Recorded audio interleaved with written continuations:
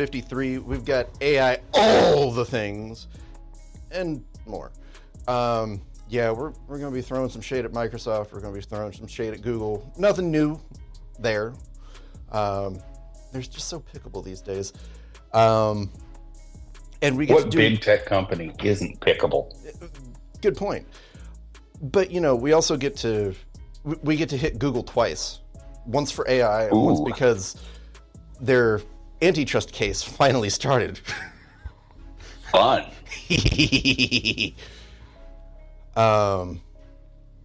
So yeah, let's do this thing.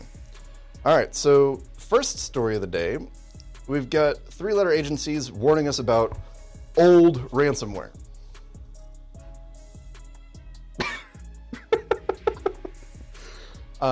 This one is it can be pretty nasty. Don't get me wrong, but if you're running Linux, you're safe. As is the case with most of these ransomwares. Yep. Mm-hmm. So this particular one is called Snatch. It first showed up about 5 years ago. What this thing does is, once it infects your system, it will go ahead and reboot it into safe mode. And from safe mode, there aren't as many guardrails on things, such as the ability to encrypt all your data. And then it goes Great. And then it goes ahead and encrypts all your data, and then you are kind of hosed. So yeah, that's basically what Snatch does. And it's something that I'd never heard of before. It's ransomware as a service. Fun. Yeah. Fun. Isn't that great? So different threat actors get to rent sound like a dystopian nightmare at all. So they mention ways that you can try to save yourself from this thing.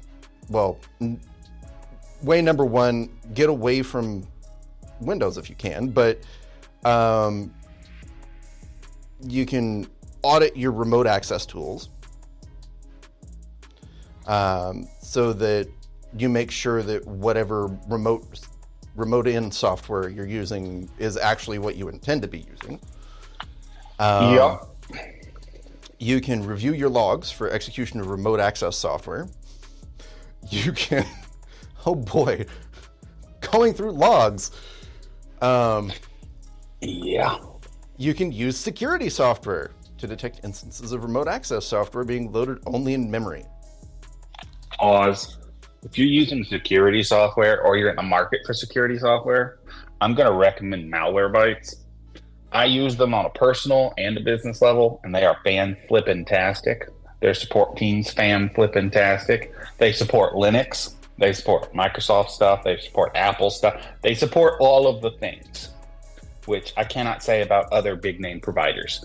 So, if you're in the market for antivirus software, highly recommend Malwarebytes. All right.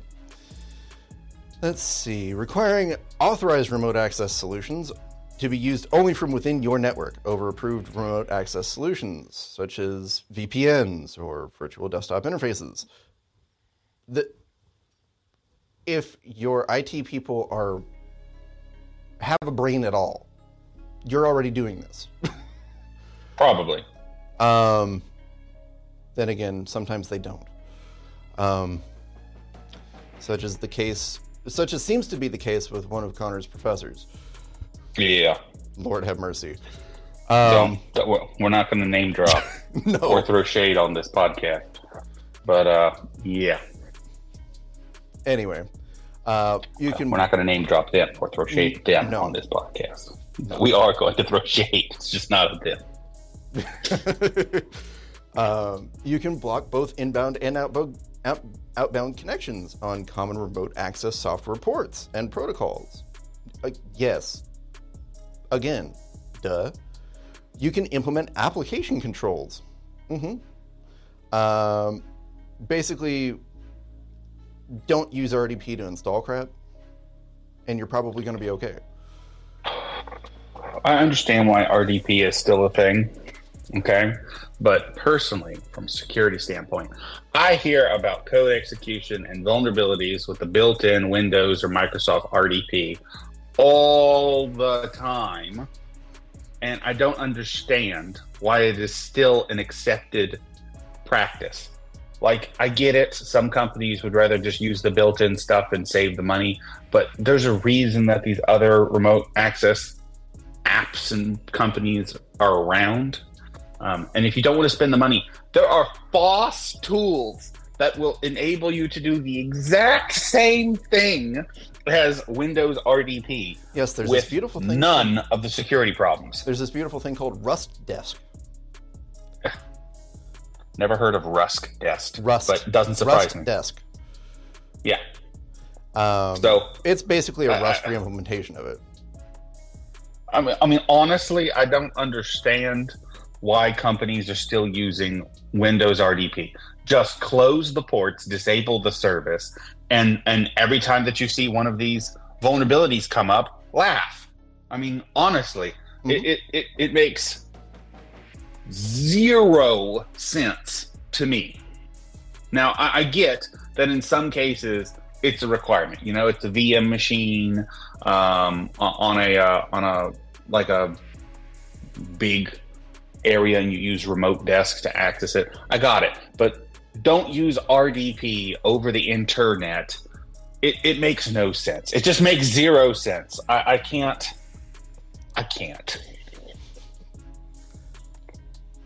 Ugh. Go on. Let's get through this. Anyway, strictly limit the use of RDP and other remote desktop services. Huh. Basically what Connor was just saying. Disable command line and scripting activities and permissions. Well, okay. Sometimes that works, sometimes it doesn't. Because sometimes you actually need that, even in Windows, believe it or not. Review domain controllers, servers, workstations, and Active Directories for new or unrecognized accounts. Okay. Like, most of this stuff is boilerplate. Like, this is how you deal with any ransomware. Like, nothing super ground shaking here. Yeah, segment your networks. Set up VLANs. Honestly, I think this list is reading to me like they went and looked up basic security practices. Copy, paste. Mm-hmm. We did great. Pat yourself on the back. Way to go. I mean, honestly, this is basic, like low-level IT department stuff. This isn't even the higher tier. Like stuff. This is stuff you learn about in Net Plus. For real. Seriously. Just did. Like, yeah. Good job, federal government. Good job. Add an email banner to email. What? Revolutionary. It's not like every company has an email banner these days, right? Totally revolutionary. Ooh. Oh. Disable hyperlinks in received emails. You mean like Microsoft Outlook essentially does by default? They intercept those hyperlinks, and then they give you the Outlook, the Microsoft Safe Links version, and yeah. Wow. Yeah, moving on. They didn't even get an up-to-date basic IT security practices list. They got like an old one. Uh-huh. Like, come on, guys. You got to be able to do better than that. Well, then again, there's that old saying, good enough for government work. Yeah. Well. Anyway. So moving on. LastPass. I don't know if you guys remember, towards the end of last year, there was a major breach with LastPass. Some attackers managed to get into their cloud system and steal a whole bunch of people's vaults. Doesn't surprise me. No.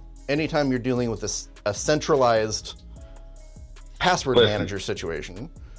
Yeah, that's been my issue with password managers forever. And actually, I think it's DoD. Might not be DoD. If you're not from America, DoD stands for Department of Defense.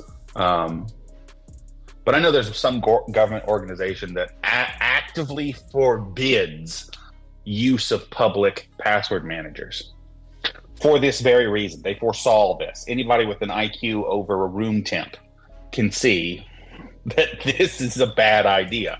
And yet, here we are, yet again, seeing people going to these stupid password managers and putting it all in there. But I'm not saying that password managers as a whole is a bad idea. I think password managers, the concept is good. I have just never been a fan of this centralized thing. Mm-mm. They can tell me all day it's safe and secure. Single point of failure. Yeah, I don't like single points of failure. I don't want all of the keys to my kingdom in somebody else's bank. I just don't. I've never liked that. And I mean, LastPass, they're proprietary on top of that, which is just yet another point for FOSS software, because you know who I don't see having a giant breach? Bitwarden, the FOSS password manager, who, interestingly enough, on top of being a FOSS password manager, is free for private users. And then, this is joy of joys here, you can also self-host it. Exactly. Granted, you need a business account, I think, to do the self-hosting. I know we have a business account at my work, and we do self-host our own because I don't trust them, even though they're FOSS and they've had no issues. I don't put all your passwords in somebody else's stuff. It's like with the cloud, okay? Mm-hmm. I know that the cloud is super popular, especially today. Huge. But everybody, if you're using a cloud, okay, huge. I just want you to change your frame of mind. The cloud isn't some mystical thing in the sky and all of your data goes to the sky. No. Replace the word cloud with someone else's computer. Exactly. That's all the cloud is. That's what it is. So you're backing it up to someone else's computer. Oh, usually where Google or Apple. Right. Most people. Where is my my photos? They're all backed up on someone else's computer. Don't say on the cloud. Say on someone else's computer, because that's in essence what it is. Mm-hmm. Unless you run that cloud, in which case you backed it up to a different one of your computers. Mm-hmm. Which is a good thing to do, by the way. Yeah, it is. I'm not saying don't use clouds. I'm just saying be aware of what it is. And hell, you can even use public clouds as long as you're aware of what it is and you only store things there that you're fine with everybody seeing. Exactly. So if you have photos, if you on vacation and you have no problem with everybody and their brother seeing it, by all means back up those photos to a public cloud. It's free. Go do it. But be aware that they're going to scan that photo, they're going to get your image, and then they're going to be able to auto tag you in any other photo that happens to end up on the internet. Mm-hmm. Just be aware. If you have a grocery list and you don't mind everybody and their brother seeing that grocery list, feel free to put it on a public cloud, but just be aware that Google is going to mine that and figure out your buying trends and sell that to the highest bidder. And then you're going to get creepy ads that know that you bought Aspercreme for your hemorrhoids, and they're going to advertise you hemorrhoid products. Just be aware. I mean, that's how this works. Yep, exactly. And what makes me laugh with this LastPass situation is, well, they're not actually taking responsibility for it. They're saying, no, of course not. Everybody else needs to change their master password. So if you have one that's shorter than 12 characters, you need one that's longer than 12 characters. And then you'll be okay, because it'll take longer for them to brute force your master password and get all the rest of your data. Yes and no. Why don't you guys change your infrastructure so this sort of SH isn't as likely to happen again? Maybe? I don't know.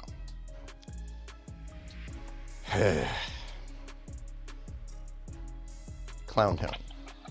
Yeah. My only advice is if you're a LastPass customer, stop paying them because they don't care about your privacy or your password management, or actually you. They don't care about you even. They care about your money. Not saying that that's a bad thing, but in this particular instance, it's a bad thing. Also, they use a centralized database. So if you are a LastPass customer, I'm going to recommend you stop that. Save your money and go use Bitwarden. Mm-hmm. If you're already in the keep your passwords in a centralized database, it might as well be on a FOSS-based database, in which case the free Bitwarden is fine. Mm-hmm. So, you know. And moving on, we get to throw some shade at everybody's favorite billionaire. We are bored. Resistance is futile. Yeah. You will be The assimilated. richest autist the world has ever seen. So yeah. This dude. The Listen, FDA, okay, the I know. US FDA I'm sorry. has, in their infinite wisdom, sorry, has okayed a limited clinical human test round for Neuralink. Great. So this is aimed at paraplegics and quadriplegics, which is the ostensible purpose of Neuralink, at least at the moment. Yeah. Let me tell you. So Neuralink, I'm going to tell you all the reasons I'm against it, and feel free to disagree or agree with those reasons. First off, I don't care what they say the intended purpose is. If they are able to communicate with my brain, then they're able to tell what I'm thinking, right? And I like my thoughts being private. I do. I don't need them to know how many times I have inappropriate fantasies about my wife. Don't need them knowing that. Just don't. Just don't. I don't need them knowing my thoughts about the way the government is behaving. I don't need them knowing pretty much anything that I'm thinking, really. If you can think of anything that you've ever thought, which is an interesting thing, but think about all the stuff you've ever thought that's not allowed, okay? When you're angry, when you're sad, what have you. Think about all of those things over the course of your life and how it would be different if a government entity or a company knew all of that at the same time that it was occurring. Think about that. And then tell me if you're still for this.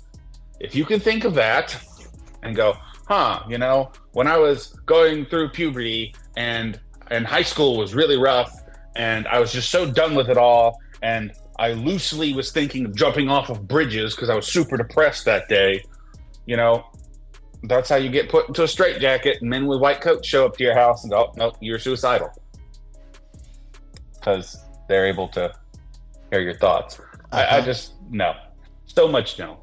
So much no. And I'm especially not okay with it being Elon's stuff, okay? This man, in my opinion, he's neither good nor bad, okay? He's like Deadpool. He's an anti-hero.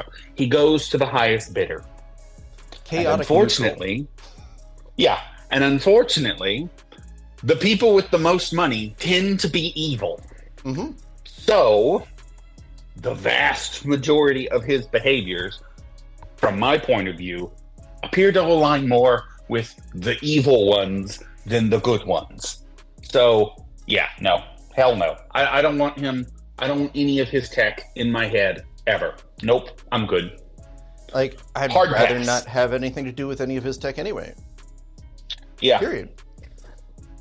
Hard pass. Seriously. I mean, the ostensible purpose is admirable, but as Connor said, the opportunity cost here is too high. Yeah, no, I'm good. because So good. yeah, it can these chips that they implant in your brain and the motor centers of your brain. Okay, that's what those little leads coming down from the bottom of the chip are.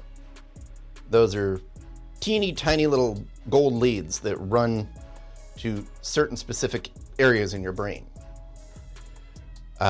which ostensibly are for, moving your limbs and such. The idea is that they would link it to an app, say on your phone or your computer, and you'd be able to work your computer if your hands don't work, for instance. Which, all well and good if that's all it ever does. But they're also working on trying to tie it in with, say, artificial limbs. Again, ostensibly cool. Like, on a pure tech level, this is awesome. Okay, Pure pause. But I think not only that. Listen, the Apple Watch that just came out, okay, the Series 9, which, while it is Apple tech and I know it violates my privacy, I still drool over because I want an Apple Watch Series 9. They're able to, via wireless tech, pick up the signals that would be sent to your arm, and you're able to adjust things in the air, right? You can take your fingers and just tap them together, and they're able to pick up those electrical signals and do stuff on the watch. Okay, the whole reason I picked this up is, if you're paraplegic, and Apple wirelessly is able to pick up signals not connected to your brain directly, I don't see the need for something to be directly in your head. Why not have it sit on the outside and not have anything directly connected into your head? Hell, Apple just patented a way with future AirPods to scan your brainwaves and identify you by your brainwaves. that patent's a few years old, actually. Yeah, it's from 22. But January 22. And then you have to look at what happened to the monkeys that they were testing this on. That was I'm on one hand, I'm surprised that the FDA approved this. On the other, I'm not at all. Yeah, because I'm not surprised at all. Has proven time and time again. Here's my tinfoil hat. Anyway, the FDA has proved time and time again that they're really not interested in our health. No, ironically though, if you actually made a tinfoil hat, case in point, it's made of aluminum, not tinfoil, because we're not allowed to have actual tinfoil anymore. Just a fun little tidbit. And most of the people watching this probably have some inkling as to what aluminum does to the human body. It ain't pretty, guys. It ain't pretty. Specifically your brain. It's been shown to trigger things like Alzheimer's. Yeah. And yet we're told to cook our food in aluminum foil. Yep. Yeah. Anyway, moving on. Should we or can we even regulate AI? Oops, that's the wrong story. I mean, so this gentleman, Jimmy Wales, who's the founder and CEO of Wikipedia. Yeah. Tommy? Yes. Is actually saying that we can't, that at least at a UN level, it's pointless. It would be about as useful as trying to regulate Photoshop. Regulating Photoshop. That's a laugh. So obviously he's not particularly rosy on the prospect, which is kind of funny because as a leftist, you would think that he'd be all about, central government control of things. Except that Wikipedia is supposed to be about free speech. As long as that free speech aligns with the leftist ideals of, all the moderators who regularly tweak things on Wikipedia. Yeah. That's not free speech, guys. Just try editing something. And honestly, though, I've done this. If you want to see this in live time, just go edit Kanye West's Wikipedia page to be anything other than negative. It will immediately get reverted. Yeah, not only will it get reverted, you'll have your account suspended. I know. I've played this game. It'll happen real fast. Then there's another gentleman, Pierre Heron, who has been working on AI for 45 years. Was involved with IBM Watson. You guys remember Watson? Yeah, I remember Watson. Which apparently is still a thing. And It is. There's a giant IBM Watson data center, like, portion of its brain here in Atlanta. It says IBM Watson on the building, and if you look up in the sky, you can see the server rows and all the blinking lights. It's still a thing. So, although now you have to pay big bucks for it. I know a lot of hospitals utilize Watson for diagnosis. Because doctors are stupid. Uh-oh. Yeah. Anyway, this guy says that he's flabbergasted by the emergence and capability of ChatGPT and other generative AI bots. And he also doesn't think that a UN level sort of regulation has a point because of geopolitical reasons. I'm going to take it a step further. I think the UN doesn't serve a point, period. They're like the Legion of Doom. I thought that was the WEF. Obama gave them the ICANN registration book a while back. Everybody remember that? It's huge news.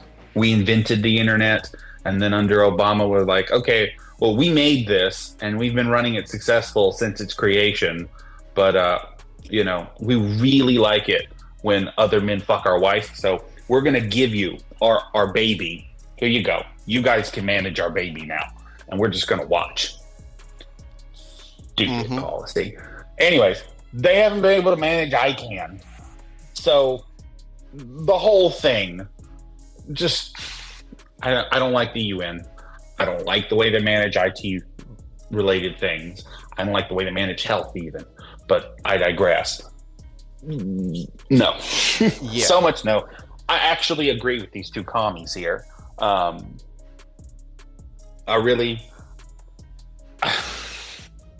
don't see regulation of AI as a necessity. I think they're attacking the symptom and not the cause. The cause is big tech. If you really want to regulate AI, you shouldn't be regulating AI. You should be regulating big tech. Good luck. Yeah, I know. They're never going to do this, but they're taking the same approach as modern doctors when you come in, right? You've got you're super obese and your breath stinks to high heaven. So we're going to give you some mouthwash and we're going to give you some diabetes medicine.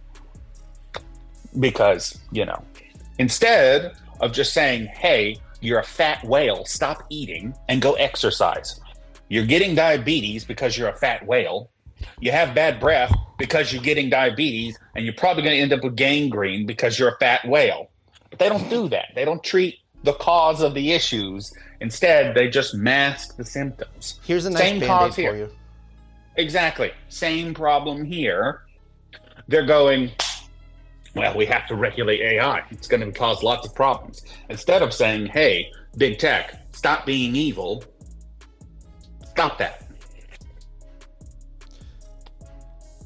The problem is that big tech is so embedded, and I use that word in a multivalent kind of way.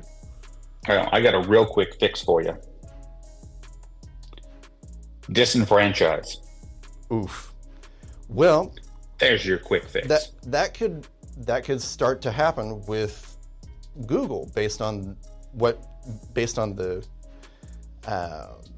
antitrust case that is finally underway. Let me hedge. I think, personally, Amazon needs to be disenfranchised. I think Google needs to be disenfranchised. I think Microsoft needs to be disenfranchised. I think even Apple needs to be disenfranchised. The companies are too big. They control too much. It's like AT&T when it was Bell. Mm-hmm. Bell, you remember Bell? And they broke it into like 7 bells. Yep. You know, AT&T owns 6 of the 7 bells, and actually they own like 90 some odd % of satellites in space. They own way more than Bell ever was. Mm-hmm. But they're not disenfranchised. I think AT&T needs to be disenfranchised. I think Comcast needs to be disenfranchised. I mean, the vast majority of tech companies in the modern day are way too big. Way too big. They have become, to quote a bank quote, too big to fail. Mm-hmm. All of these are too big to fail. They should all be disenfranchised. Yeah. Want to get into European stuff? Well, I get into European stuff. T-Mobile, Deutsche Telekom, they're too damn big. They should be disenfranchised. Yes. Eins und Eins, or Ein and Eins. Yeah, I think that's how it is. 1 and 1 is what it is. They're too big. I mean, the list of companies that are too big is international, and they should all be disenfranchised. Yeah, well. So yeah, this guy is just has stars in his eyes over generative AI, which is hilarious. Because we've talked about how sketch it is, and we'll bash on it some more in a few minutes. He's like, this thing is not like a parrot repeating whatever we feed into it. It's making high-level analogies. No, it's a parrot. It's just got a much larger data set to parrot from. Did I ever send you the image of asking an AI bot how many N's are in mayonnaise? It was like, there's no N's in mayonnaise. And then you were like, and then it was like, spell mayonnaise. And it was like, okay, blah, blah, blah, blah. How many N's are in what you just spelled? Oh, there's like 3 N's in what I just spelled. Did I ever send that to you? Yeah, you probably did. Oh, I mean, the number of times that AI is stupid or wrong or just blatantly wrong is crazy.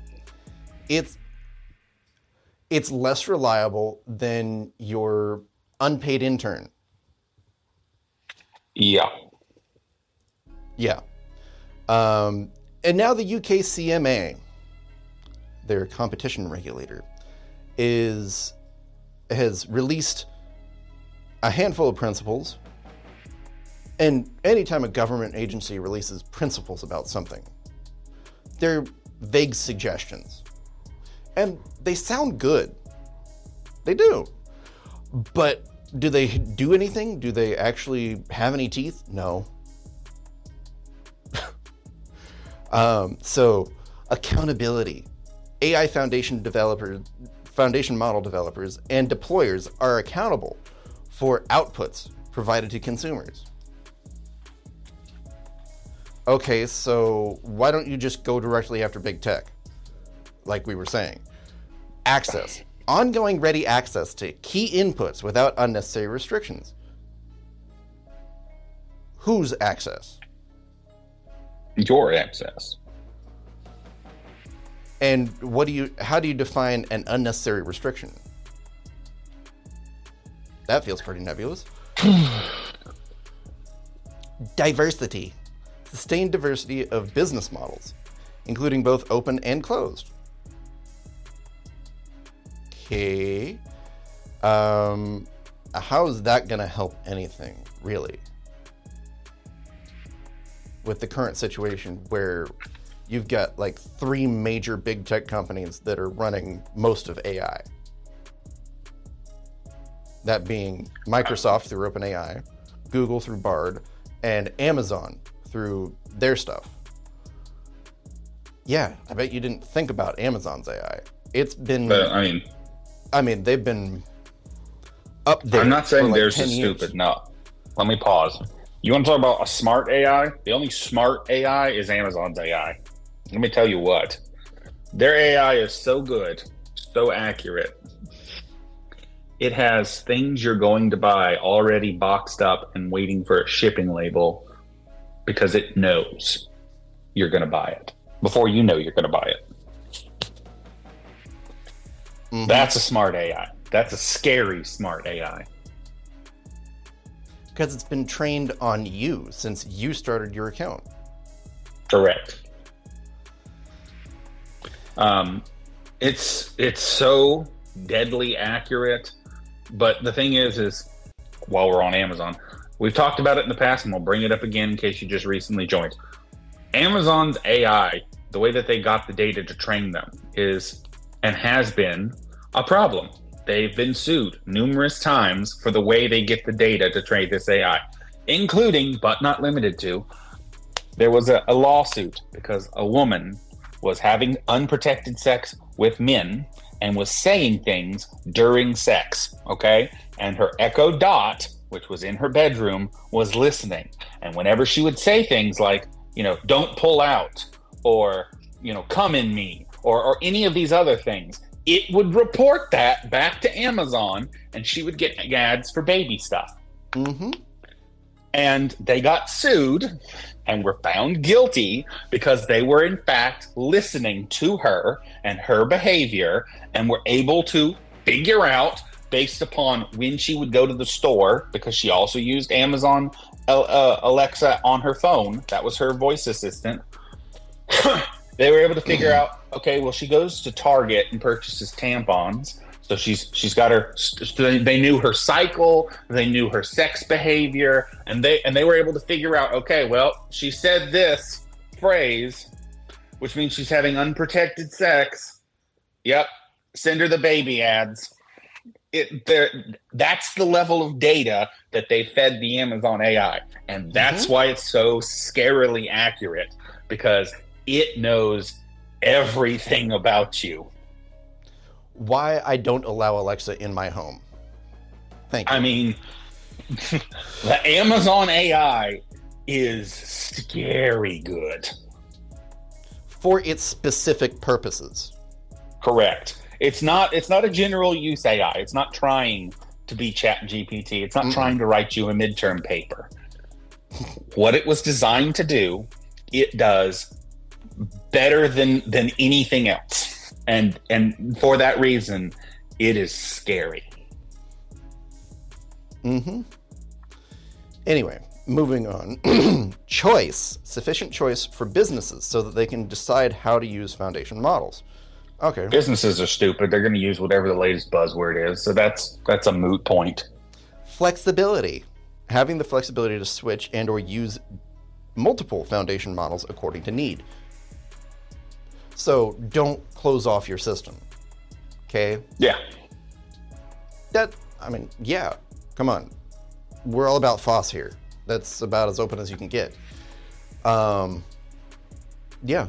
But the thing is, and we've talked about this in the past, most cloud providers do an excessive amount of making it very difficult to switch away, especially on a business level. When they're dealing with corporate customers, they make it very difficult to, say, switch off of Azure or Google Cloud. It's I can tell you about that. a nightmare. So when my company first spun up, we used Google Cloud. And in essence, there was no way to get our data out. They have no built-in way of getting your data out. So the way that we ended up getting our data out is I had to spin up another cloud and then transfer the data from one server to the other server. I think I used SCP to do that. But They don't have a export data button by design. Because why would you ever want to leave? Exactly. It's so convenient. No, you don't need to leave. What you doing? Why are you trying to leave? Yeah. Why is all your stuff in a box? You're not going anywhere. To the left. To the left. Right. Exactly. But no, I digress. This being said, flashback to another episode we did recently. If anybody remembers, Microsoft has AI as a service. Mm-hmm. Remember that? They launched that? Yeah, it wouldn't surprise me one bit if in there, like I said then, I'll say it again, if in there it says that if you leave after whatever period of time, they can use your data to train their AI. Which means if you have proprietary data or confidential data or what have you in there, if this is the case, I don't know, I'm not going to be a customer of theirs to go read their privacy policy on this, but if you have your data in there, if it does turn out like this, then it wouldn't surprise me at all that they're going to just use you, and basically you have to pay the mob off, or they're going to take all of that data. Exactly. Like we talked about it 2 weeks ago, I think, 2 maybe 3. Yeah. With the launch of enterprise ChatGPT, which is, hey, we want more money from you businesses. We'll give you a few perks, but and oh, by the way, as long as you pay us, we won't use your data to train anything but your segment of the chatbot. Right. Now, what happens if you want to switch away? Who knows? You know. Yeah, who knows? You'd have to be a customer. Or get their privacy policy some other way. Another thing to pull up is, while we're talking about AI, Microsoft just launched out this Copilot thing. We're getting there next. Just don't get ahead now. Why don't we go ahead and jump, because this story is boring. Fair dealing. Of course, this is from the UK CMA. So no anti-competitive conduct, including self-preferencing, tying, or bundling. Okay, fair enough. Transparency. Consumers and businesses are given information about the risks and limitations of foundation model generated content so that they can make informed choices. Why would, say, OpenAI admit that there are problems with their AI? They'd never admit there's problems with their... It's like LastPass. We don't have any problems. You guys just need to change your password. If you guys didn't make such weak master passwords, you wouldn't have any problems. Oh, yeah. Of course not. What? I mean, what? So, yes, speaking of Copilot and increasingly dystopian nonsense from Microsoft, AI all the things. So, yes, Copilot's been a thing for a while. It used to be very useful. Yeah, we used to use it. Used to be automated rollout for new endpoints. You could put all the stuff you wanted installed, all your config files, all the settings you wanted, what have you. And then when anybody would domain join, it would auto set all of that up for you. Mm-hmm. Used to be very useful. So much more than that now. And it's freaky how much more than that it is. Yeah, they're literally putting it everywhere, starting on Tuesday. This thing can... Well, I actually saw a demo of a preview build on the WAN show from LTT last night. They were trying to get it to do the things that were shown in the Microsoft demo. And there were certain things that it couldn't, at least not in that preview build, such as organizing your desktop windows. It couldn't do it. That preview build didn't have access to your system enough. I seriously doubt that it's going to stay that way. Oh, I guarantee you it's not going to stay that way. I'm going to sum this up for you in a real quick snippet. You ready? So if you've ever read any of Orwell's novels, any of them, This is your digital big brother. He's your co-pilot. He's going to sit in that co-pilot seat, and he's going to look at all the same things you do. The difference here is, okay, and this is a funny play on words. Notice the symbol for it is above the word co-pilot, right? Mm-hmm. You see that? I think it's because they're turning you into the co-pilot, and it's going to be the driver. So you want to open a Microsoft Word document, and you're going to, type up a document that's critical about, I don't know, the U.S. government, my favorite whipping boy. And you're going to talk about how they're not following the Constitution because whatever the reason that you're talking about. Maybe in a not too distant future, Copilot starts auto-correcting and changes the whole tone of your document from, you're violating the Constitution because these points, to, I think you might have misunderstood, and here's my reasons. Correct me because I'm probably wrong. I mean, that's a super softball version of what I'm thinking here, but I mean, that's essentially what this is. Everything you do, it's going to see and it's going to learn from. So, and this is not just in Windows 11. It's throughout MS 365. So your Word, your Excel, your Outlook. It's through Edge and Bing. Yeah, I know it's already. Those are already embedded. It's already got it in Edge. They're making it more connected with Copilot itself, not just, Bing search. Yeah. This is freaky AF, guys. Like, seriously. If you weren't already thinking about getting away from Windows, do now. Like, it's more urgent than ever. This is a giant ploy to get more of your data and more control over the system that you paid for. This is literally giving me back in the day. It's actually still a problem. We talked about this on the Black Hat one.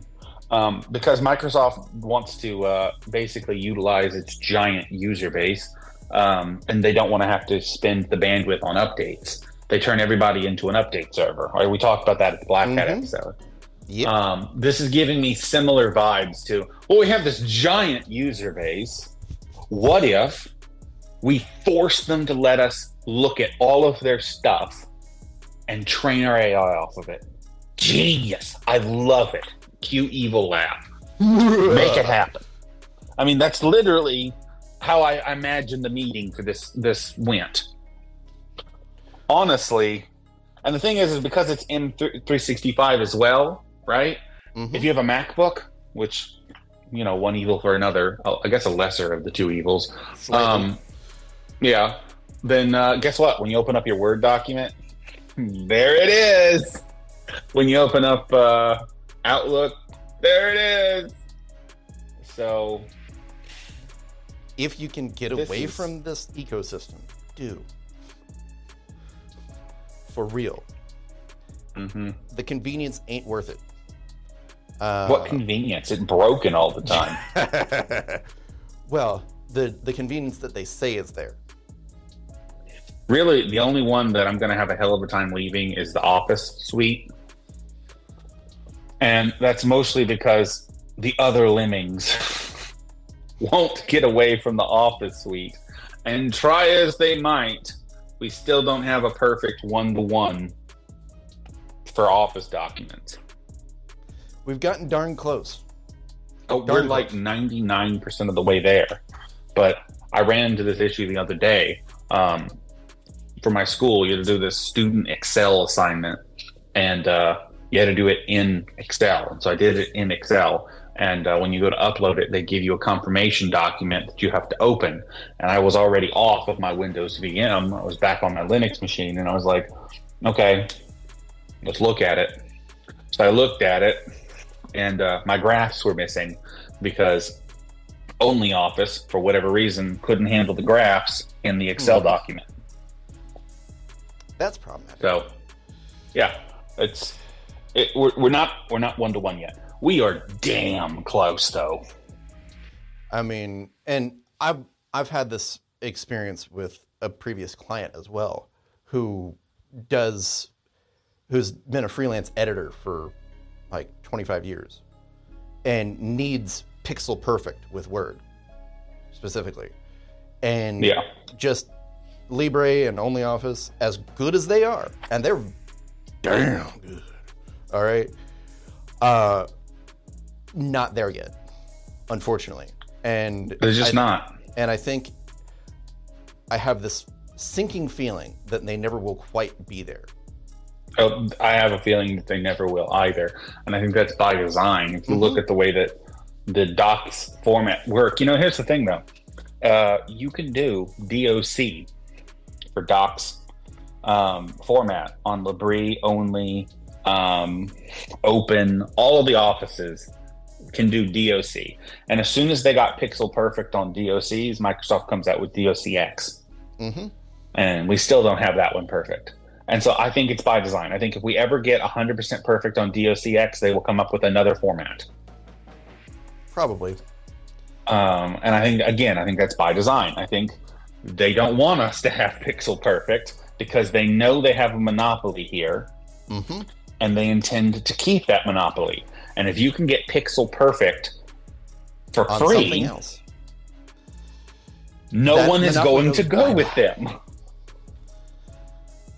So who wants to pay hundreds of dollars for something you can get for free? Exactly. It's just what it is. And by the way, in Copilot, they're going to be baking in DALL-E 3, which we'll be talking about later too. DALL-E 3 is pretty amazing for what it is. That's the OpenAI image generator.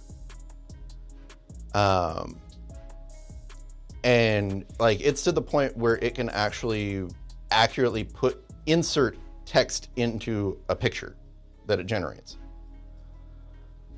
Up until now, it's been gobbledygook.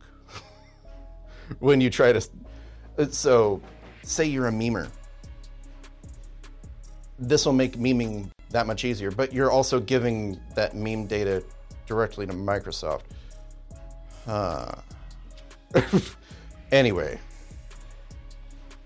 so yes, Microsoft is, along with Google, because remember, Microsoft intentionally did this with generative AI. They bought OpenAI about a year ago because they saw that from their perspective, the GPT large language model was right at the cusp of being usable. Okay, so they said, we'll give you $10 billion, but we want rights to insert it into all of our software. And oh, by the way, you're releasing this to the public this year in just a few months. Thus we had the boom of ChatGPT starting last November. Yeah, something like that. And before that, OpenAI and the rest of the generative AI space, for lack of a better way to put it, was much more cautious. They wanted better privacy controls. They wanted better security. Microsoft said, to hell with it. We're releasing it as it is. We can deal with all that later. Where's that quote? For it real. Is absolutely imperative that you not worry about trivial things such as bugs or privacy or security when they can be fixed later. Oof. That's chilling on a development level. Like, that is absolutely chilling.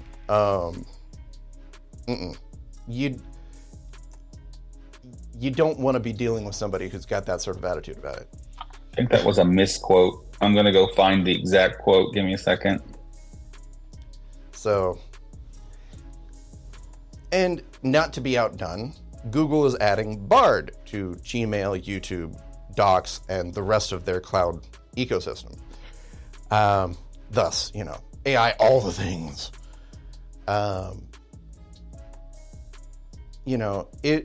If you're still using Google on a regular basis, if you're still using Google search, and we'll get into this later too, but if you're still using Google search, why? Do you not care about accuracy of search results? It's been proven time and time and time again. Maybe I'm beating a dead horse here, but it's been proven time and time and time again that Google search is incredibly slanted.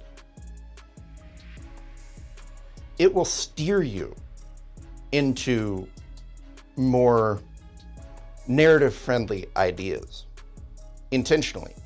That's how their algorithm is set up. And not only that, it will steer you to companies who pay for search ads, right? So, yep.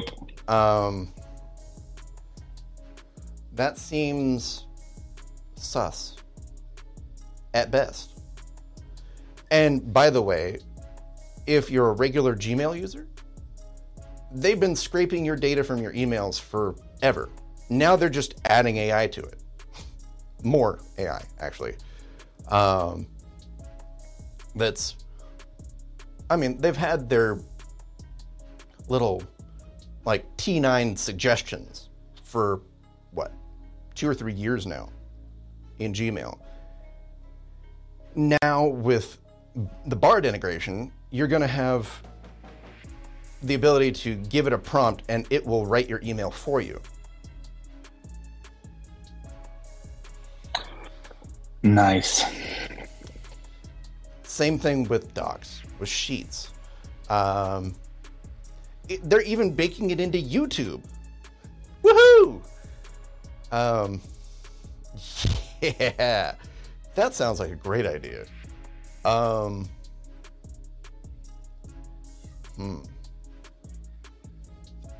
don't know, you guys. This is getting increasingly dystopian to me.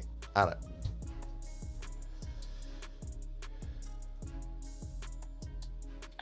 Yeah. So yes. Moving on, we've got some more authors suing OpenAI. George R.R. Martin, John Grisham, let's see there, George Saunders, Jodi Picoult, and Jonathan Franzen are also named in this lawsuit. Very similar to the one that Sarah Silverman and company filed in the UK. Only this one's here. If you're not familiar, George R.R. Martin is the one who wrote the books that got adapted into Game of Thrones, as disgusting as that show is. I know it was incredibly popular because apparently people like to watch nastiness on the screen. Maybe I'm a little judgy there. I don't know.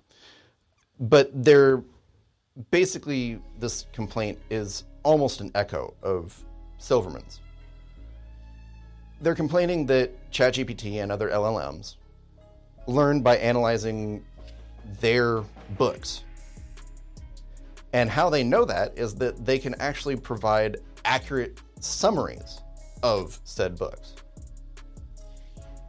Even though those books are, behind a paywall. Now, I know Connor has different opinions about intellectual property. Yes. To sum it up, I'm a bit communistic on this particular aspect. A bit? If you make something and you put it into a public space, it's no longer your personal stuff. It now belongs to the community at large. If you're an artist and you paint something, okay, and you decide that you wanna paint it in a park, and somebody takes a picture of your finished painting, you did it in a park. It's a public space. You don't have any rights to that painting as far as I'm concerned. It's a public work now. communistic. I got that. But I also feel the same way about knowledge. I don't think anybody has a right to gatekeep knowledge. Just my personal beliefs on that. Mm-hmm. And their other concern is that they're afraid that AI will somehow replace them as authors. Probably. Except for the fact that at least what's currently available couldn't. Because there's no creativity there. It's all going to be entirely derivative. I mean, you could tell ChatGPT to write a short story in the style of Stephen King or George R.R. Martin or J.R. Tolkien, or fill in the author, and it will approximate their style. That's what these guys are tripping on. Whether it's any good or not, it's getting better all the time because more and more people are using it and using it regularly, which is a different problem. And by the way, these things depend on you using them regularly to get better. If everybody just stopped using it, this issue would go away. Because without users, the AI can't iterate and can't improve itself. Therefore, it would not be an issue. All the privacy concerns, all the security concerns would evaporate because nobody's using it. And the $10 billion that Microsoft spent on OpenAI would evaporate. I would love to see that happen. I don't know about you, Connor, but I would love to. Yeah, and this whole AI displacing humans. I mean, okay, so here's my thought process on this. Like I said earlier, there's a bunch of authors out there that I just find to be absolute, for lack of a better term, trash. I mean, Stephen King, a lot of people like him. I think he I don't like his writing, I guess is the nice way to put that, without getting a lawsuit. I don't like his writing. I just generally don't. It's all essentially the same thing. Mm-hmm. All of it boils down to the same damn thing. It's the same story told with different characters, basically, right? Yeah. So if we can have a program that can write a horror novel that's different, even if it's in the style, a mixed style of a few authors, I don't see a problem with that. Just means I don't have to hear everybody, oh, Stephen King is such a great author. I mean, on one hand, I hear you. On the other, I'm like, well, as someone who does content creation, given that's not novel length by any means, a few thousand words versus 10, 20, 30,000 words in a book, it's not really the same difference, but I would rather my style not be co-opted by one of these things, personally, because that's unnerving. I work on this, and yeah, and that's where Connor and I diverge, because I do think that copyright and intellectual property are valid things, unlike Xi Jinping. Winnie the Pooh.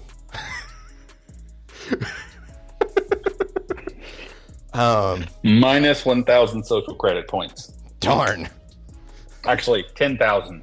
Minus 10,000 social credit points. How dare I? Mm-hmm. Wait, I need to find that the Greta meme. How dare you? How dare you? Yeah, no, I'm all about the copy left, I guess. is the way to say that. Eh, I have a copyleft sticker, actually. It was on when I was into putting stickers on my laptops, it was covered in copyleft, GNU, Free Software Foundation, all of that stuff. And then I found the dark history behind the founder of the Free Software Foundation. And that sticker disappeared real quick. Yep. Real quick. The concept of that as a choice, I have no problem with. If someone says, yeah, I'm open sourcing my stuff, excellent. I'm all for that. But it should be a choice. That's where I'm at. I didn't say it shouldn't be a choice. They have a choice, which is don't put it into a public space.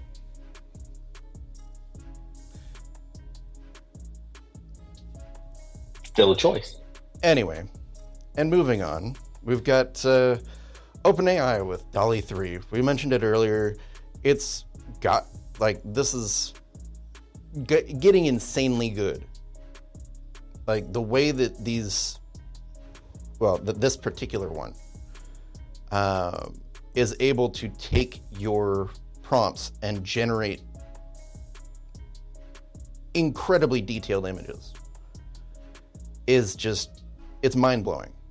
As much as I really don't like the fact that it's linked with Microsoft. Yeah. Oh, by the way, if you guys didn't remember, if you didn't know, that's an old one. Yes, it is.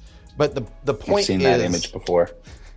The point is that this was generated using DALL-E 3 and the text was inserted accurately. They literally, that is a copy and pasted from another. I've seen that meme before. Anyway, so yeah, it is what it is. And I won't ever use it.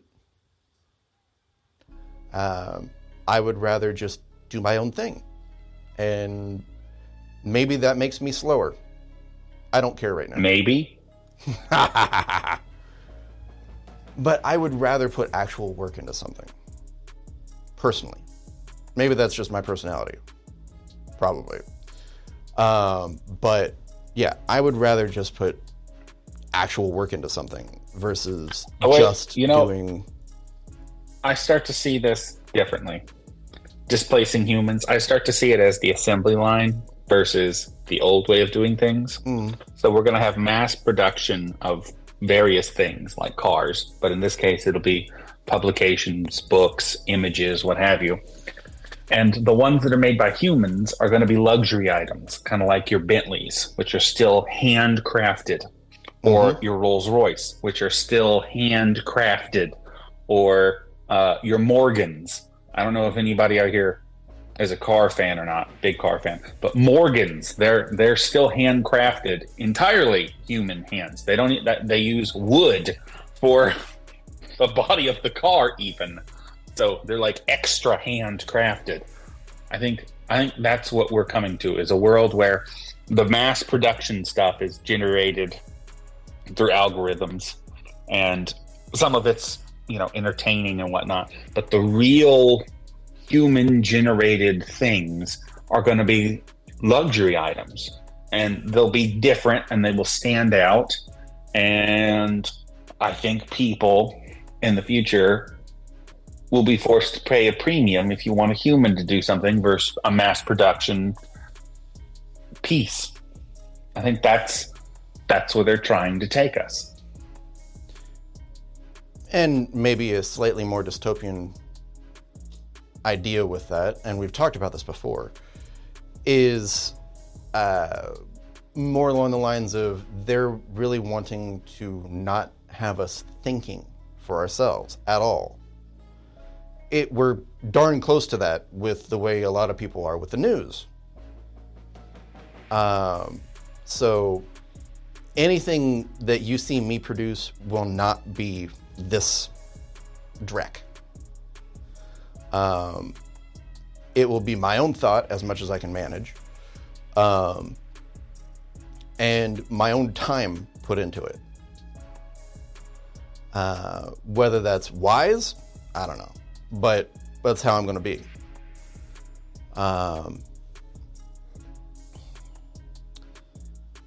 yeah, I have a diatribe on this in the blog. So if you guys want to read more about that, take a look at the blog. There's a link in the description. Yeah, I'm not a fan of this stuff. On a purely technical level, it's cool. Practically, I don't like it. But on a purely technical level, I think it's cool. On a capitalist level, I like it. On a moral level, I don't like it. I think that's fair.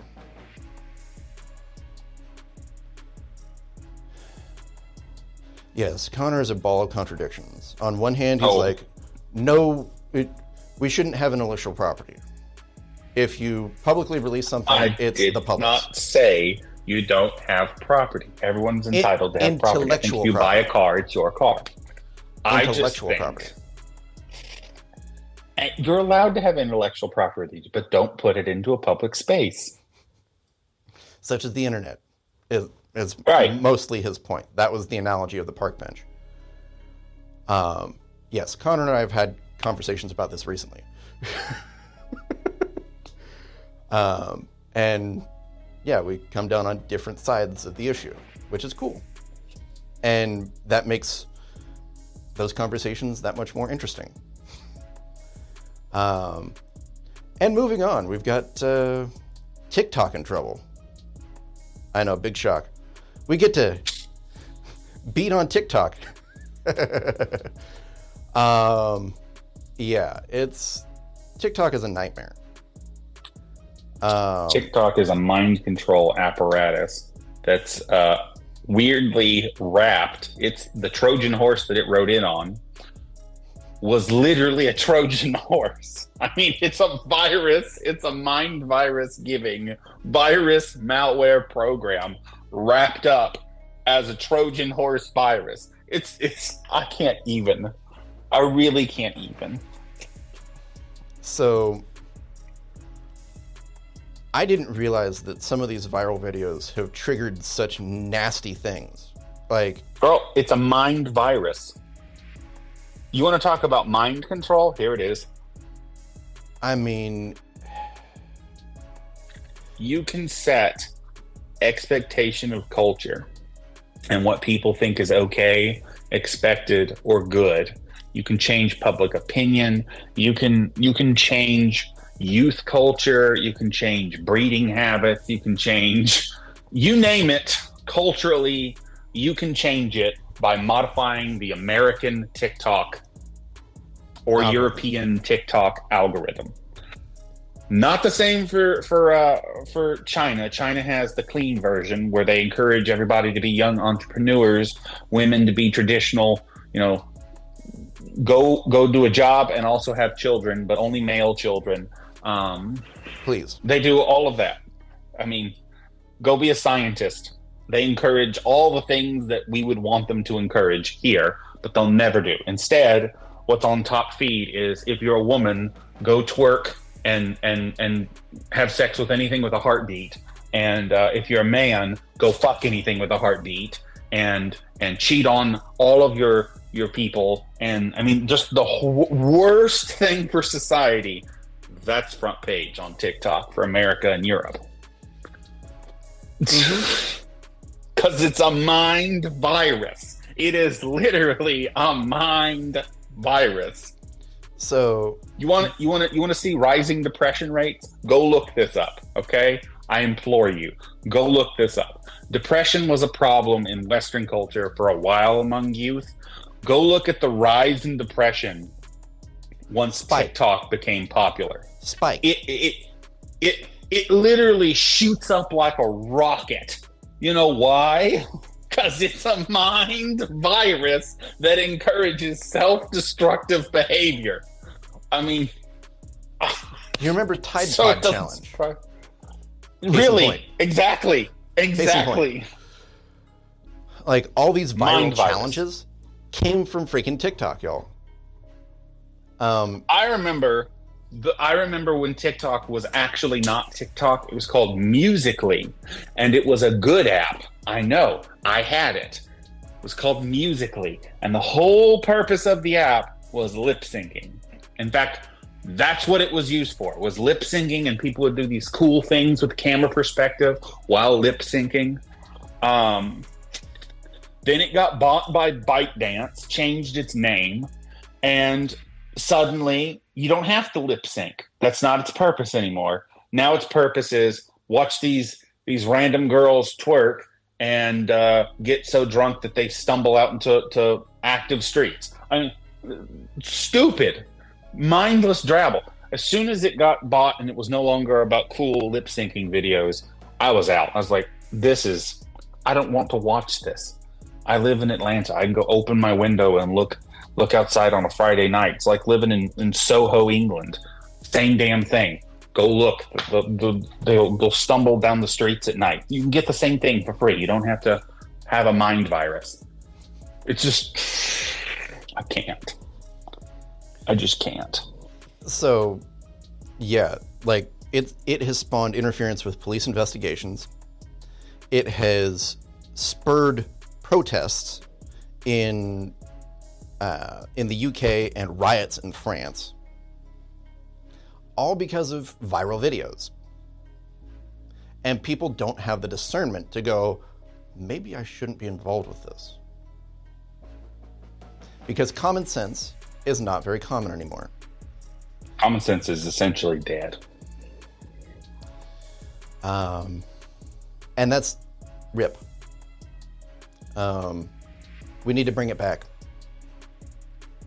We need to bring chivalry back. There's a lot of things we need to bring back.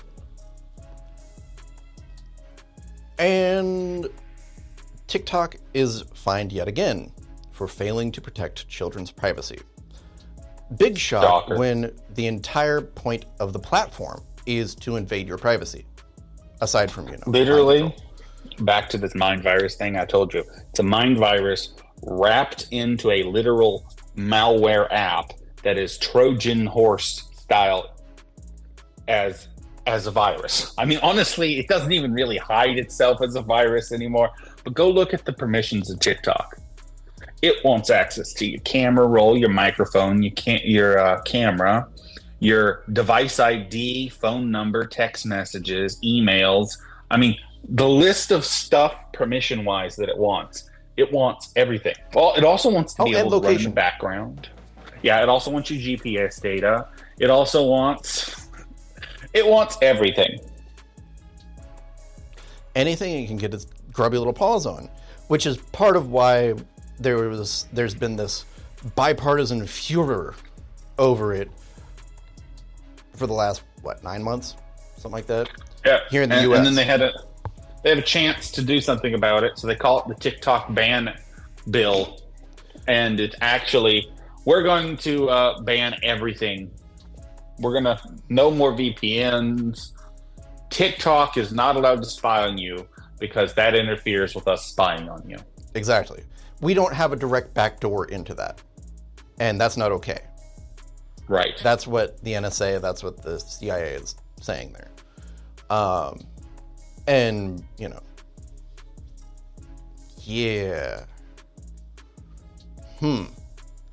No, that doesn't work. So the Irish Data Protection Commission is fining them $368 million, which it's a drop in the bucket. We're talking about TikTok here. I mean, when you've got over a billion users, $368 million is kind of like, okay, a day at the office, maybe. Yeah. Earlier this year, the UK did a little $16 million for a similar type of offense. That's about as painful as a mosquito bite. That would, I mean, come on. That was, well, we have to do something, guys. But TikTok makes that sneezing. So,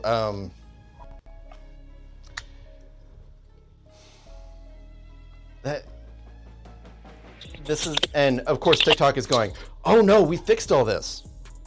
We fixed it already. There's nothing to see here. Right. Sure you Cue have. that one video from Animal House when the dude's dressed is like, everything is fine. Remain calm. You know what I'm talking about? Mm-hmm. Yeah, that's TikTok. Or, Hide the Pain Harold. Yeah. This is fine.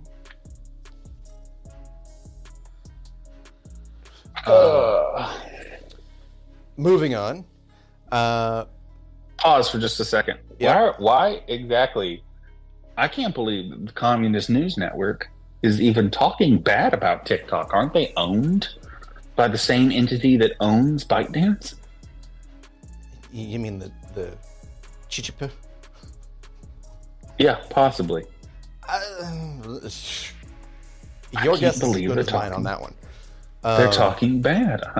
Good on you, Communist News Network. I would never have thought y'all would have said something negative about it. Then again, I guess you're failing. So at this point, the gloves are off, right? Yeah, we want some relevance. Yeah, good luck. Go on.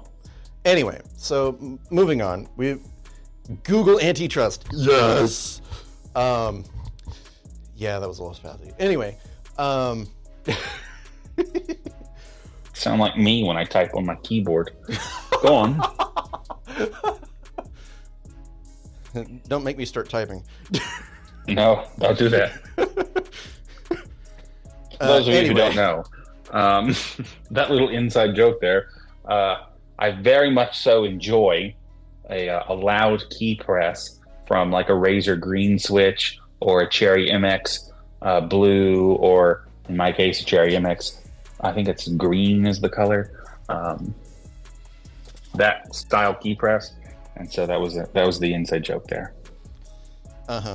Anyway, so yes, something that we've been waiting for a long time has finally officially started.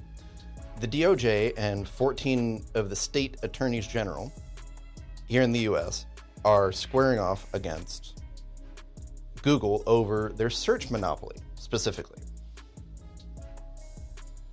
And we've talked about this before, and India has already effected change. They have forced Google to stop requiring handset manufacturers to embed Google search in Android in India. Because that's monopolistic. Shocking. I'll tell you what they need. I hope all the governments of all the countries in all of the world come together and help me make this happen, okay? iPhone, iOS, if you want to set your search engine to anything outside of the approved list, you have to go get a third-party app that's going to redirect the traffic, which is absolute horseshit that in 2023, I have to redirect traffic to get the search engine of my choice. So what they should do is, on top of going after Google here, also go after Apple, because Apple's taking the same damn approach. Their default search is Google. Mm-hmm. Well, and there are some fat contracts involved, no doubt. Yeah, I'm positive there's fat contracts. That's how you get your search engine listed in the Apple search engine list, is you pay them. So the main lawyer for the DOJ here is contending that Google's default status, which their market share tops 89% still in the search engine market and 74% in the search ads business. We talked about this earlier this show, and we've talked about it a lot over the course of doing the show. Bigger picture show, not just today.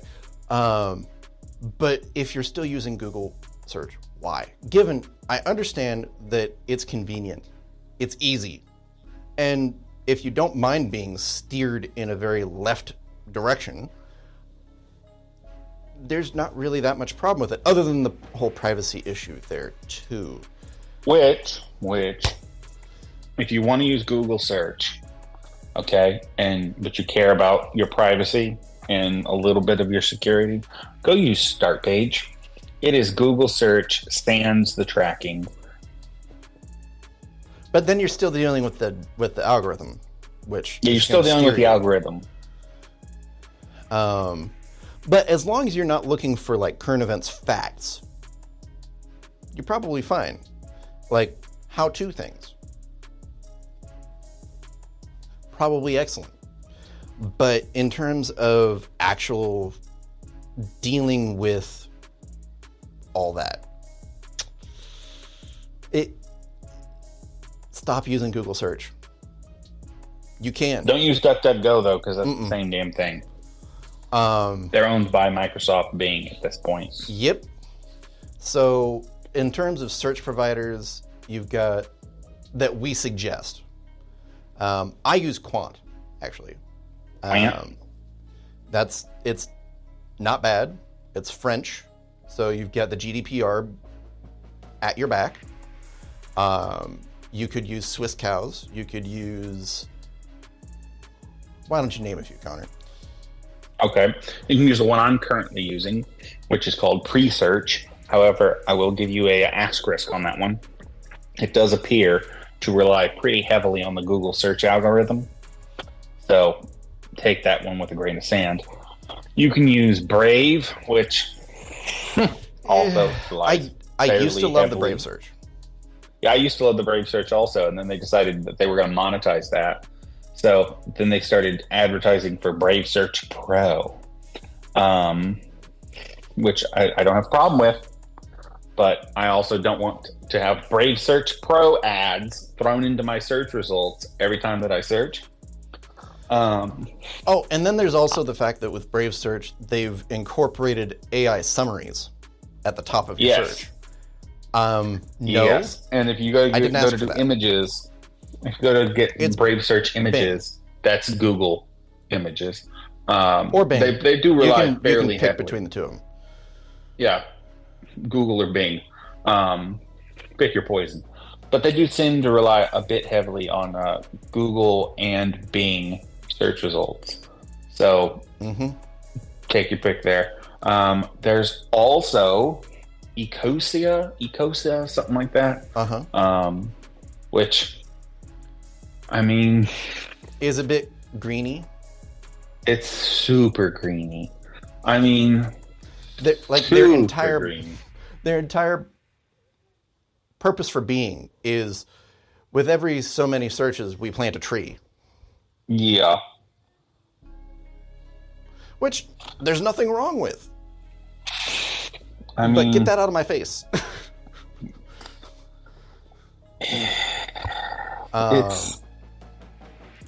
So yeah, there are alternatives.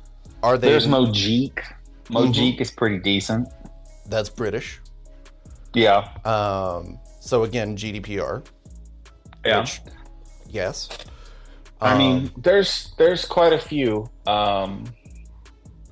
There's quite a few. Mojeek actually won't steer you. Like, I've done some blatantly truther searches on Mojeek, and they just give it to you straight. I'm like, wow. All right. Yeah, my only issue with Mojeek is it's British, and it's not that I don't like British people per se. It's just I have a chip on my shoulder because I have a problem, and it's that a lot of Brits throw a lot of shade at us. But it's because, like I've said in the past, we're brother, sister, family countries, right? It's the same with French, right? I'm going to throw a lot of shade at the French, but we're brother, sister, family countries because of the history. So the end result is like you have America and the UK, namely England, and you also have a little bit Ireland for the same reason, and a little bit Scotland for the same reason. But if you get all of these countries plus France in a room, will fight like brothers and sisters. But if anybody else outside of that circle picks on anybody in the group, we will defend like brothers and sisters. So it's it's a love-hate thing. Mm-hmm. But that's my only issue with Mojic. And I hate the color green is god-awful on Mojic. So. Is that part of why you hate NVIDIA too? A little bit. But then back in the day, AMD was Team Green, but I date myself. True. We talked about that the other day, actually. Yesterday. Yes. Anyway, so this is a bench trial for the Google search issue because it's civil court, not criminal. Maybe it should be criminal, but you know, what do I know? I'm maybe. Well, it can rise to that. But the majority of the time when you're dealing with lawsuits where there's probably a chunky settlement involved, it's probably not going to be criminal. It's probably going to be civil, which is a different set. But I don't want a settlement. I want disenfranchising. So. Well, let's chip away at things, hopefully. And, you know, we'll see. We'll see how this goes. This is probably going to be a fairly long trial. Google's like, no, we got where we are through innovation. We're not perpetrating a monopoly here. Yes, you are. By definition, you've bought up potential competitors, just like Microsoft has. You know, that whole 3E strategy that Bill Gates put in place back in the 80s, even dating back to DR-DOS, which was actually way better than MS-DOS, but you know, we got stuck with MS-DOS. So yeah, and they're only comparing. This is hilarious. They're only comparing Google to Bing, Yahoo, and DuckDuckGo. Of course. Got to keep it on that Apple approved list. Because we can't have one of these be based outside the U.S. Because that wouldn't be fair or something. I don't know. Yahoo search? When was the last time you used Yahoo search? I'm going to be aware. I didn't even know Yahoo search was still a thing. It only barely is. Do you remember ask.com? You know, it's hilarious. I actually mentioned Ask in the blog. Good old Ask Jeeves. Yes, it was that. The boss back in the early days of the internet. Yeah, it made Google look like a joke because it could actually understand full English queries. Yeah, not just. I loved Ask Jeeves growing up. And then Google bought it. Yeah.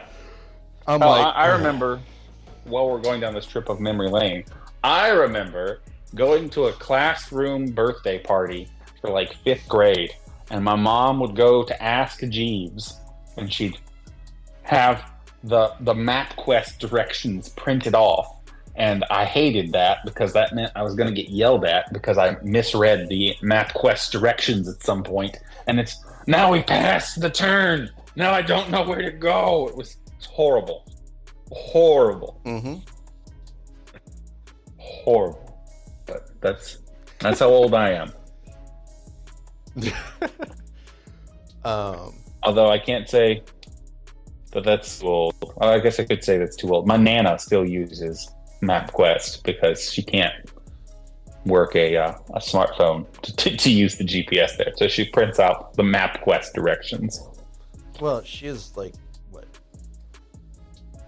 She's kind of up there, isn't she? Yeah, she's like 80-something. Yeah, that's understandable. The fact she's still driving is the fact she's still driving is a public health worry, in my opinion. So yeah, this case will be interesting to watch, and I'm hoping I mean, we've got pie in the sky dreams here. that it will eventually lead to some sort of disenfranchisement, where Alphabet will get split off, and there will be some hopefully insurmountable barriers to them becoming, one again. Splintered into 1,000 pieces, like JFK said about the CIA.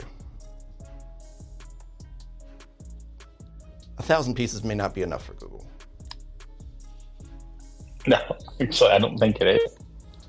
I really don't think it is. Yeah. So they expect this trial to last 10 weeks.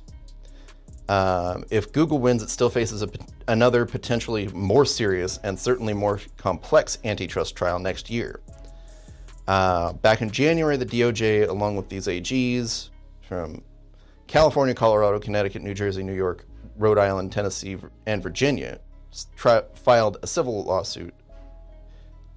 antitrust suit against Google for monopolizing multiple digital advertising technology products.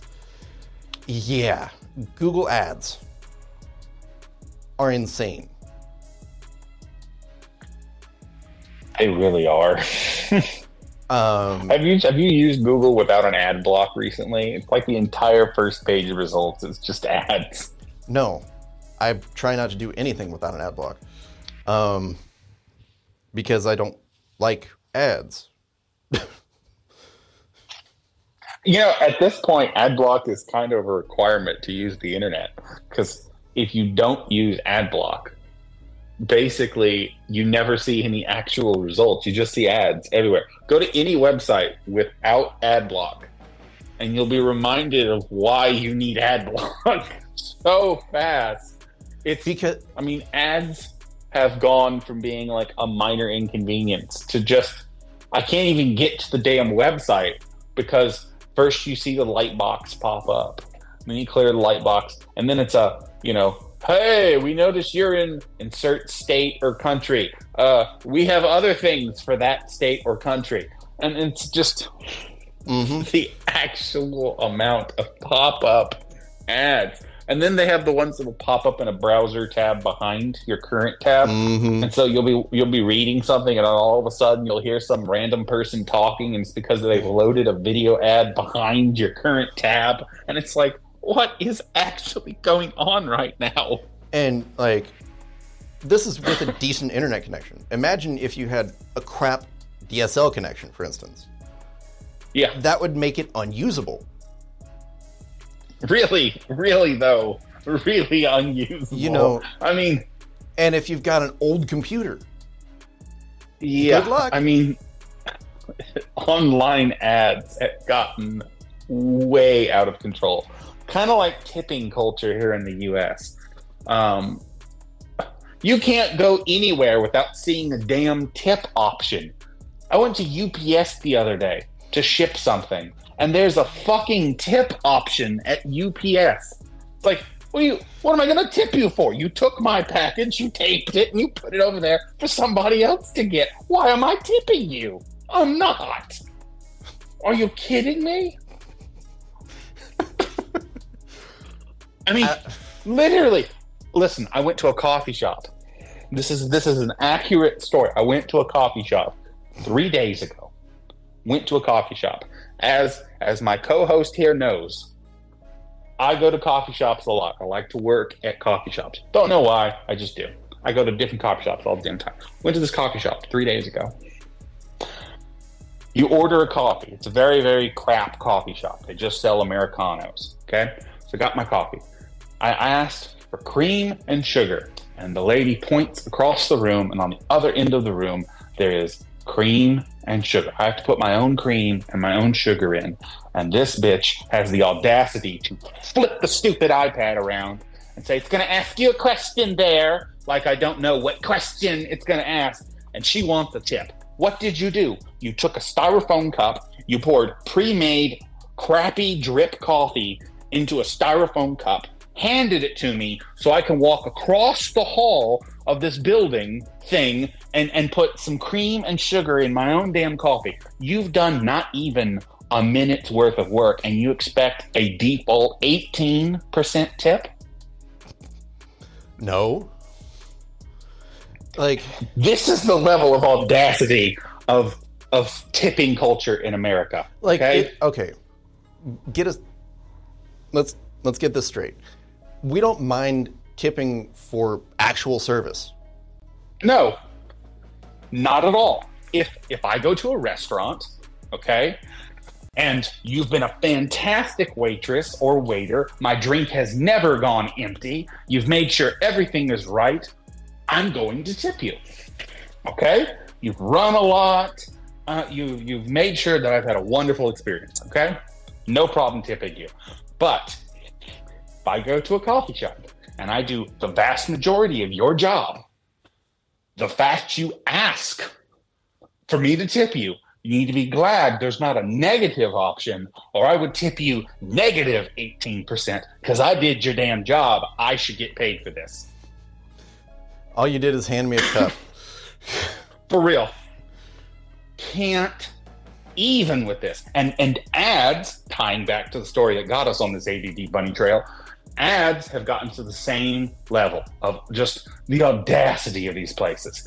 You can't go anywhere on the internet without an ad block, without your entire screen being filled to the brim with ads. Well, you could go to my website. I don't have ads. But, you know, that's beside the point. Yeah. I mean, perfect example. Go to The Verge. Go to The Verge website without an ad blocker. Don't do that. You'll Don't regret do it. that. Your computer will turn into a jet engine and take off because it needs so many resources to load their convoluted, bloated adware website. Just, it's crazy. But the whole point of me on this ad rant right now, okay? Google started this crap. Mm-hmm. Because their AdWords were so successful in the beginning that companies were seeing real results for some cheap ads. And Google was making bank.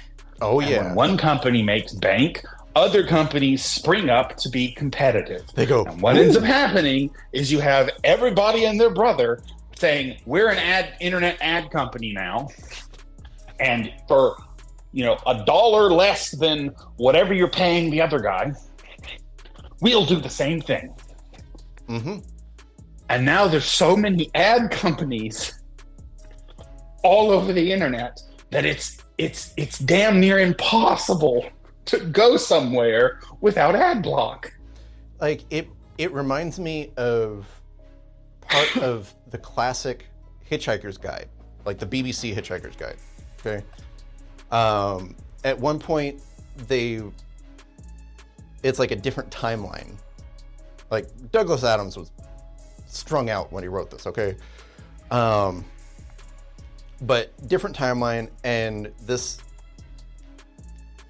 spacecraft, this Ark spacecraft, crash lands on Earth during, Paleolithic era, okay? And this Ark is full of middlemen who provide absolutely no value to society, right? Phone handset wipers, middle managers, ad executives, no value. And they crash land and they can't do squat because they don't know how to do anything.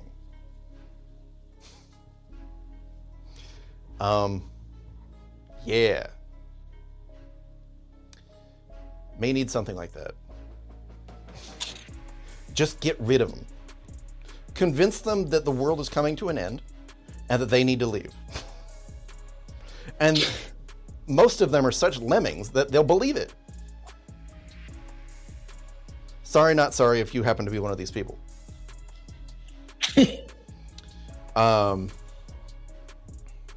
Yeah. No. Anyway, so moving on, we've got Signal being darn decent. Maybe slightly ahead of the curve on this.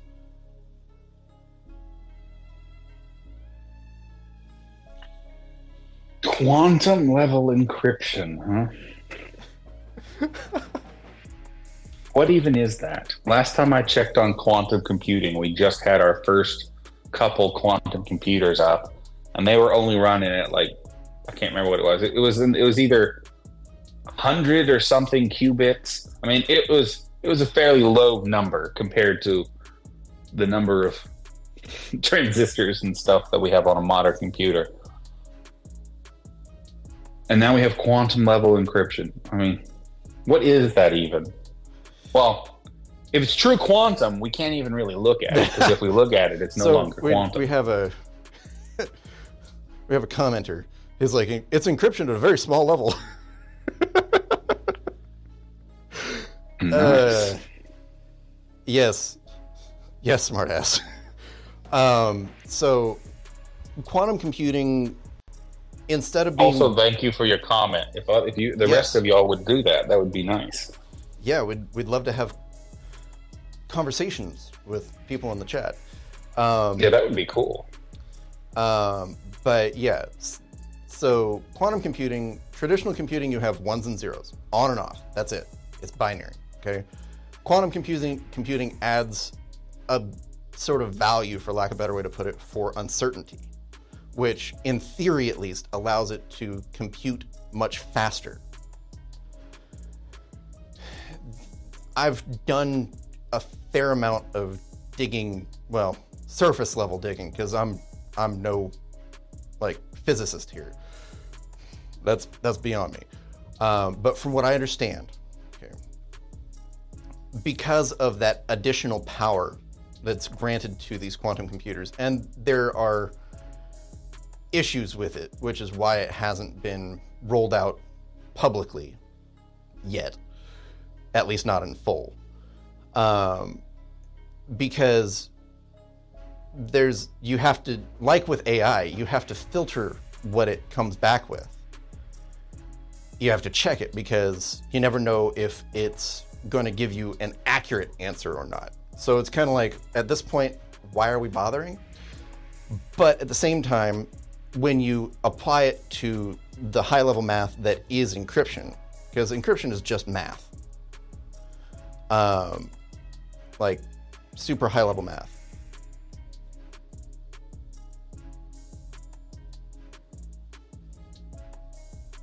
And I mean, so when you apply a quantum computer to an encryption problem, it's going to be able to brute force its way through it much faster than a traditional computer. And that's the concern. Even with like the best available encryption solutions right now. So Signal's trying to get ahead of the curve here. Which is good, but I don't know that it's necessarily super important unless, you're talking about a state level actor, and then state level actors have backdoors into encryption anyway. Like all the noise in the UK is kind of like, okay, you guys can't do this anyway? Really? So well, it depends. There's some of them that they can't. AES 256-bit is one of those.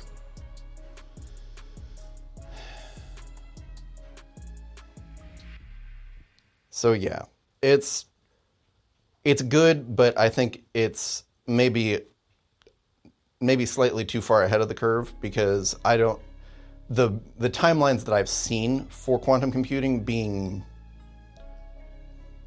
even commercially viable at all set it something like 5 or 10 years in the future. Something like all these, hair on fire types are freaking out about AI, general AI, okay? The kind that could, Skynet us into oblivion, or Matrix. We might already be there, but that's beside the point. Might.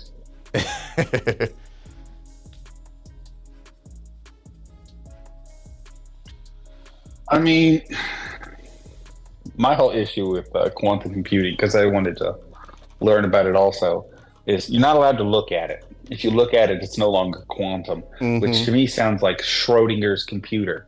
Yeah, kind of. And at that point, I'm not going to say it's not helpful, because clearly there's some helpful application for it. But I don't know. What even is quantum level encryption at this point? Well, I'd love to explain that to you. It's a But if we buzzword. open up the shoebox that has our quantum level encryption in it, it's no longer quantum level. Okay, can I shake the shoebox? Sure. He Sounds says, "What about pretty on the empty inside?" to me. But the problem with quantum physics is the uncertainty is kind of the point of it. And if you observe it, you actually shift it. So observing the inside of the box, whether you're even if it's something like X-raying the inside of the box or somehow electronically scanning it, you're by the act of observing it, you are changing the outcome. Correct. So, Like I said, no shaking the box, no looking at the box, no looking inside the box. This is our quantum encryption shoebox. And it's inside of a non-transparent metal cube box that protects the uncertainty of if there is or is not a quantum encryption level shoebox. in other words, it's more or less hocus pocus. That's kind of what I'm alluding to. But I'm not going to say that because apparently there's some useful application for this. Or maybe this is just so above my pay grade and I can't grasp the concepts yet. Whatever it is, I don't know what to tell y'all, really.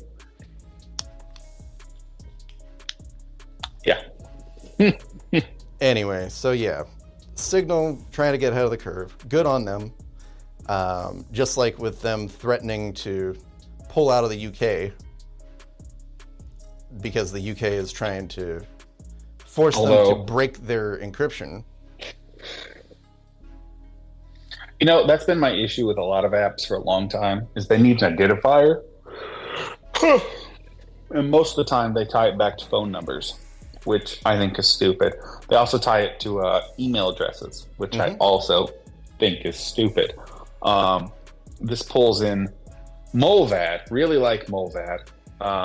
I don't see why Signal, who claims to be all about privacy and encryption and all of that, doesn't give out account numbers, right? And just be like, okay, well, you're going to be account number, blah, blah, blah, blah, blah. And when you set it up, then you could give them like a phone number or a secondary way to confirm that it is you using that account number. And then all you have to do is protect your account number. And then it would be far more private. And then even if you're in the UK, you could use it and not be worried, because if Signal pulls out now, all they're going to do is they're going to look for UK phone numbers, I imagine. And block them. Pretty simple. Yeah. Like, yeah, the UK is shooting themselves in the foot and probably the face too. Well, you know, they like to do that. You know, Tried to tax tea, and we see how that went for them. The fish like tea, by the way.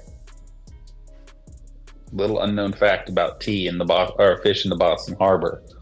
They like tea.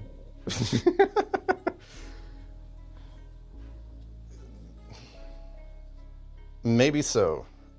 Maybe so. Or, well, they're very energetic. The commenter. Super energetic. I am the peanut gallery to this whole show. Yes. I mean, that's the point of you being here. Anyway. Exactly. The peanut gallery. So the River Jord over on Rumble, he's like, if this is a simulation, then we already have a Faraday cage around it. Yeah, maybe. Maybe. Probably. Don't really want to get into simulation theory at this point. Well, there's a lot of valid into that. I tell you, if you really want to see some interesting things, right, you can go look it up where the simulation glitches. There's all kinds of stuff like people spawning out of buses on the highway, or, there's a bunch of them. Yeah, there's some trippy stuff for sure. And I'm not denying the possibility. In fact, I kind of am amenable to it, but that's not. Yeah, I'm of the mindset that it might be true. But that's not the point of the show. Different take on things, but might be true. Well, I'm glad you like it now, River George.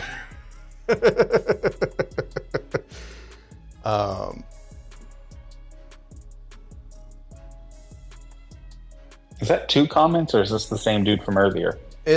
He's been hitting the comments pretty hard. Cool. Thank you. Appreciate it. Anyway, so, I don't watch the comments like he does. He being my co-host here. Like I said, I sit here as the walking contradiction, telling y'all avoid Apple products, and I do this whole thing off of an Apple product. Mm-hmm. So, yeah, walking contradiction. Oh, Connor. Anyway, so yeah, we're gonna wrap this because we're coming up on 2 hours now. Yeah, I think it's a longer show. Yeah, I think pretty darn close, if it isn't. Yeah. So thanks for watching. Thanks for tuning in. Those of you on the podcast, it kind of went off the rails a little bit, but that's not terribly unusual. Thanks for listening. Thanks for downloading. The whole reason. Tell your for the friends. show. Anybody who might be interested, we'd love to have you along for the ride. Music is Warzone by Anno Domini Beats. Like, comment, subscribe, all that sort of good stuff. And don't ever forget, let's go, Brandon. And we'll leave it at that. Have a good one. We will see you guys next week.